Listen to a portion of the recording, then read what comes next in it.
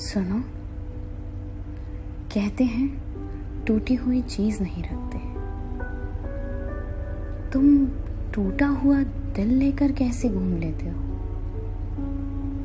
जो तुम्हारे अंदर ये टूटा हुआ है ना, उसे सिर्फ तुम ही जोड़ सकते हो। जो तुम्हारे ये अधूरे सवाल हैं, तुम 50 लोगों से पूछो या 5000 लोगों से, इनका जवाब सिर्फ तुम्हारे पास है। इनका जवाब तुम्हारे अंदर है। कोई और इनका जवाब कभी दे ही नहीं सकता। अपना वक्त सिर्फ उसको दो जिसे तुम्हारे वक्त की कदर हो, वरना वक्त निकल जाने पर उसे तुम्हारे वक्त की कदर नहीं होगी।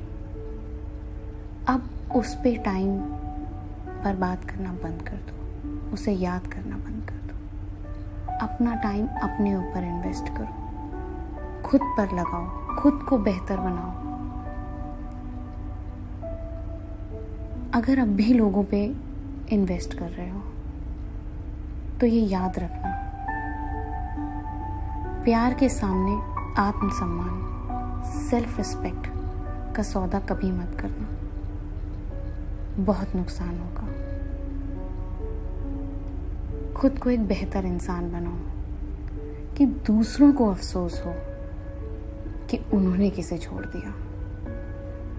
याद रखना, फिर से लौटना है उसी महफिल में, अंदाज नया होगा। कि तेरे लफ्जों से ना करे कोई तेरे किरदार का फैसला, उनका वजूद मिट जाए तेरी हकीकत ढूंढते ढूंढते।